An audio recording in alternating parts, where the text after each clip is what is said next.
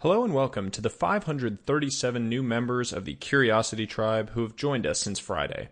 Join the 27,544 others who are receiving high-signal, curiosity-inducing content every single week. Today's newsletter is brought to you by Morning Brew. Morning Brew is on my must-read list every single day. There's a reason over 3 million people start their day with Morning Brew. It's a free daily email that delivers the latest news from Wall Street to Silicon Valley in an easy-to-digest format. Join millions of others and subscribe to Morning Brew today. Now, on to the newsletter. The Cognitive Bias Handbook, Part 2. Cognitive biases are systemic errors in thinking that negatively impact decision-making quality and outcomes. As you know, I recently shared a Twitter thread covering the basics of 20 cognitive biases. But it was admittedly surface level. 280 characters only allows for so much depth and nuance on a topic. Last week, I went deeper with Part 1 of the Cognitive Bias Handbook covering 10 common cognitive biases, including examples and ways to combat each. Today, I will cover the remaining 10. As a reminder, this two-part newsletter series was split as follows. Part 1, last week, covered fundamental attribution error, bandwagon effect, egocentric bias, naive realism, the Bader-Meinhof phenomenon, Pygmalion effect, confirmation bias, backfire effect, anchoring, and the Dunning-Kruger effect. Part 2, today, covers loss aversion, endowment effect, Ben Franklin effect, availability bias, survivorship bias, IKEA effect, hindsight bias, planned continuation bias, the gambler's fallacy, and the curse of knowledge. This handbook is designed to be a resource you can save and come back to whenever you need a refresher. Given the volume and importance of the information, I am considering working with an illustrator to convert it into a physical digital book that you can reference as well. Stay tuned. And without further ado, let's dive into Part 2 of the Cognitive Bias Handbook. Loss aversion. What is it? The pain of losing something is more powerful than the pleasure of winning it. Loss aversion was first identified by famed behavioral scientists Amos Tversky and Daniel Kahneman, who found that humans had a tendency to prefer avoiding losses over acquiring equivalent gains. Accordingly, people were typically willing to take actions to avoid losses that they wouldn't have taken to seek gains. Economists had previously assumed humans were rational actors, that $100 in losses would drive the same amount of pain as $100 in gains would create pleasure. Wrong. Humans are enigmatic creatures. A few examples. Investors, professional and amateur alike, exhibit loss aversion. The pain and fear of realizing a loss often leads investors to hold on to losing positions much longer than they should. Gamblers who are in the red for a given night often risk much more to try to get back into the black, above break-even, than they really should. So how do you combat it? Loss aversion is hardwired into our primate brains, but as always, awareness is the first step to fighting back against its influence. Avoid emotional connection to your possessions, whether they are investments, material items, or money. Attempt to distance your emotions from the decision-making process where possible. Ask questions. Am I being objective and rational in this decision? Am I letting my emotions influence my decision? Am I too connected emotionally to make a rational decision? If you're too connected to a given decision, you may need to outsource it to an objective third party. The endowment effect. What is it? A close relative of loss aversion, the endowment effect, sometimes called divestiture aversion, says that once we have something, we don't want to give it up. Specifically, we demand more to give up an object than we would be willing to pay to acquire it. In slightly more scientific terms, willingness to pay, WTP, to acquire an object is typically lower than willingness to accept, WTA, to give up an object. Some examples. In a classic experiment performed by Richard Thaler, two groups of people were placed in a room and given either A, a fancy pen, or B, a coffee mug. They were then asked if they would be willing to trade their item for the alternate item. Both groups expressed an unwillingness to trade their endowed item for the alternate item, even though they had similar objective values. In another study of NCAA Final Four ticket holders, it was found that their WTA was over 10 times higher than their WTP for the same tickets. Insane. So how do you combat it? The path to fighting back against the endowment effect is, unsurprisingly, very similar to that of loss aversion. Force a level of hyper-awareness of the irrational gap between your WTA and your WTP on a possession. Use your imagination to distance yourself from the possession and think objectively about its value and utility. It's never perfect, but it's a start. The Ben Franklin effect. What is it? Quote, "He that has once done you a kindness will be more ready to do you another than he whom you yourself have obliged." Ben Franklin. Put simply, doing one favor for a person makes you more likely to do another favor for that person than if you had received a favor from them. Humans love to reinforce our own self-perceptions. If we perform a favor for another person, we have become a favor giver in our minds. We become more likely to reinforce this self-perception by performing another favor. The Ben Franklin effect says that this reinforcing effect is more powerful than the desire to return a favor when one has been done for you. The best example is the Ben Franklin effect is of how Ben Franklin's eponymous effect was born. Early in his career, Ben Franklin once sought to convert a political adversary into a fan. He did so by requesting a favor from the adversary. He asked for a book from his personal library. Flattered by the request, the adversary quickly obliged and loaned Franklin the book.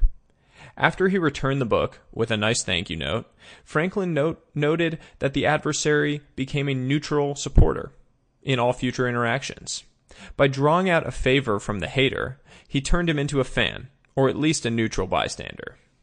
So how do you combat it? With the Ben Franklin effect, rather than focusing on how to combat it, it is perhaps more impactful to think about the best ways to use it to your advantage in your own life. As a brand or an individual, developing an awareness of this cognitive bias should allow you to think creatively about leveraging its power for converting haters into fans. Availability bias. What is it? Humans love shortcuts. We evaluate situations based on the most readily available data, which tends to be what we can immediately recall from memory. Our minds perceive what can be immediately recalled as being of the utmost importance. We give ourselves too much credit.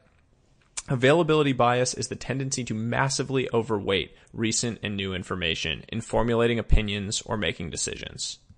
Some examples. The impact of the news cycle on our opinions, thinking, and decisions is perhaps the best example of availability bias in action. Its persistent negativity cements a belief that the world is a dark place. When exposed to consistent news stories about terrorist attacks or child abductions, humans significantly overestimate the actual frequency and likelihood of these events taking place. Our irrational fear of insanely low probability events, like shark attacks and plane crashes, is an example of this in action. So how do you combat it? There are two key ways to fight availability bias. 1. Focus on base rates, the actual prevalence of an event or feature in a given sample. In the example of shark attacks, compare the number of shark attacks globally to the number of people who went in the ocean. Slow down and consider the actual numbers. Number 2, turn off the news. Seriously, just stop watching the news. Ironically, it makes you less well informed about the world around you. More consumption creates noise bottlenecks. There are other tactics and strategies, but these two will get you a long way. Survivorship bias. What is it? History is written by the victors, but concentrating on survivors and systematically ignoring casualties leads to distortions in our conclusions. Namely, we overestimate the odds of success because we only read about the successes. Some examples. The story of the World War II planes is a classic, which you can read about in my thread on Twitter, but there are so many examples of survivorship bias in action. When you only read stories about the garage startups that became trillion-dollar companies like Apple, Microsoft, etc., you fail to realize the insanely low probabilities of this level of success. What about all of the garage startups that failed? What about all of the entrepreneurs who double mortgaged their house and then went bankrupt? So how do you combat it? Combating survivorship bias involves two critical approaches. Number 1, recognize the potential for hidden or silent evidence. What might you have learned from the casualties that is masked by the lack of data on them. And number 2, with number 1 in mind, examine and study the base rates, similar to the approach with availability bias. The base rates hold the truth. Develop a keen awareness of the potential for missing evidence and its impact on your judgment of probability of success. The IKEA effect. What is it? If you build it, you love it. Named after IKEA, the Swedish furniture retailer famous for its build-it-yourself products, this cognitive bias says that people ascribe significantly more value to objects that they have created or assembled, irrespective of the final quality of the object. Scientists believe this happens because we infuse our own self-worth into the object, thereby increasing its value in our minds. A few examples. Homeowners will frequently overvalue homes that they have customized or built themselves. Businesses often seek to exploit the IKEA effect by having you customize or build your product prior to purchase. They recognize that the individualized experience enhances the feeling of ownership and increases willingness to pay. So how do you combat it? There are several tactics that can be helpful. Number 1, ask for objective feedback. Solicit unbiased feedback from a third-party source. They won't lie to you the way your emotions might. Number 2, take a break. Temporarily remove yourself from the creation process and zoom out to see the bigger picture of the item, its quality, and the broader landscape. Develop an awareness. Number 3, develop an awareness of your emotional attachments. As with all cognitive biases, awareness is key. Recognize your emotional attachment to an item and try to distance yourself from it. The IKEA effect isn't particularly harmful in most cases, but these tactics will help you combat it on balance. Hindsight bias. What is it? Hindsight bias, sometimes referred to as creeping determinism, says that humans have a tendency to believe that events of the past were more predictable than they actually were. We examine the past with the benefit of hindsight, but fail to recognize its impact on our thinking. It generally leads to overconfidence, prevents acceptance of responsibility, and causes people to create and distort memories in order to align with a false belief of what had occurred. Some examples. When asked to predict the outcome of a Senate vote, 58% of participants in a study responded that the bill would pass. The bill then passed, at which point the participants were asked if they had thought it would pass. At this point, 80% said they had known it would pass. Participants were distorting the past to align with what happened in reality. Investors fall victim to this frequently. If you've ever thought or heard that the outcome of an earnings release was, quote, so obvious after the fact, you're witnessing hindsight bias in action. So how do you combat it? First things first, always remember that the world is extremely complex and you absolutely cannot predict the future. Next, with big, impactful decisions, take notes on your decision-making process and the key variables impacting your thinking. This will prevent you from being a revisionist when you look back at it in a post-mortem. As an investor, these strategies can be very helpful, as they will prevent you from missing out on the learnings from your failures that will ultimately make you a better investor. Plan continuation bias. What is it? Humans love structure. Plans provide structure, so even when the plan appears to be failing or no longer an appropriate fit for a given situation, we have a tendency to want to continue along with them. This creates a lot of issues. The dangers of a rigid stick-to-the-plan mentality are very real. Some examples. Anyone who's worked in a professional setting has experienced plan continuation bias in the wild. Particularly in large bureaucratic organizations, the desire to stick to the plan and stay in your lane is built into the culture. The world of sports has myriad examples of this bias in action as well. How many teams have lost matches because they were unwilling to adapt? The best teams and coaches tend to come back after halftime with a revised approach, experiencing a surge from a refreshed strategy and plan of attack. So how do you combat it? The two keys to combating plan continuation bias. Number 1, have a clear North Star. What is the ultimate goal? It's not to create a certain type of rocket, in the case of SpaceX. It's to get to space as cost-effectively and safely as possible. Make the North Star clear, both internally and externally. And number 2, adopt a flexible mindset. Rigidity is for bureaucrats. Leave it to them to own.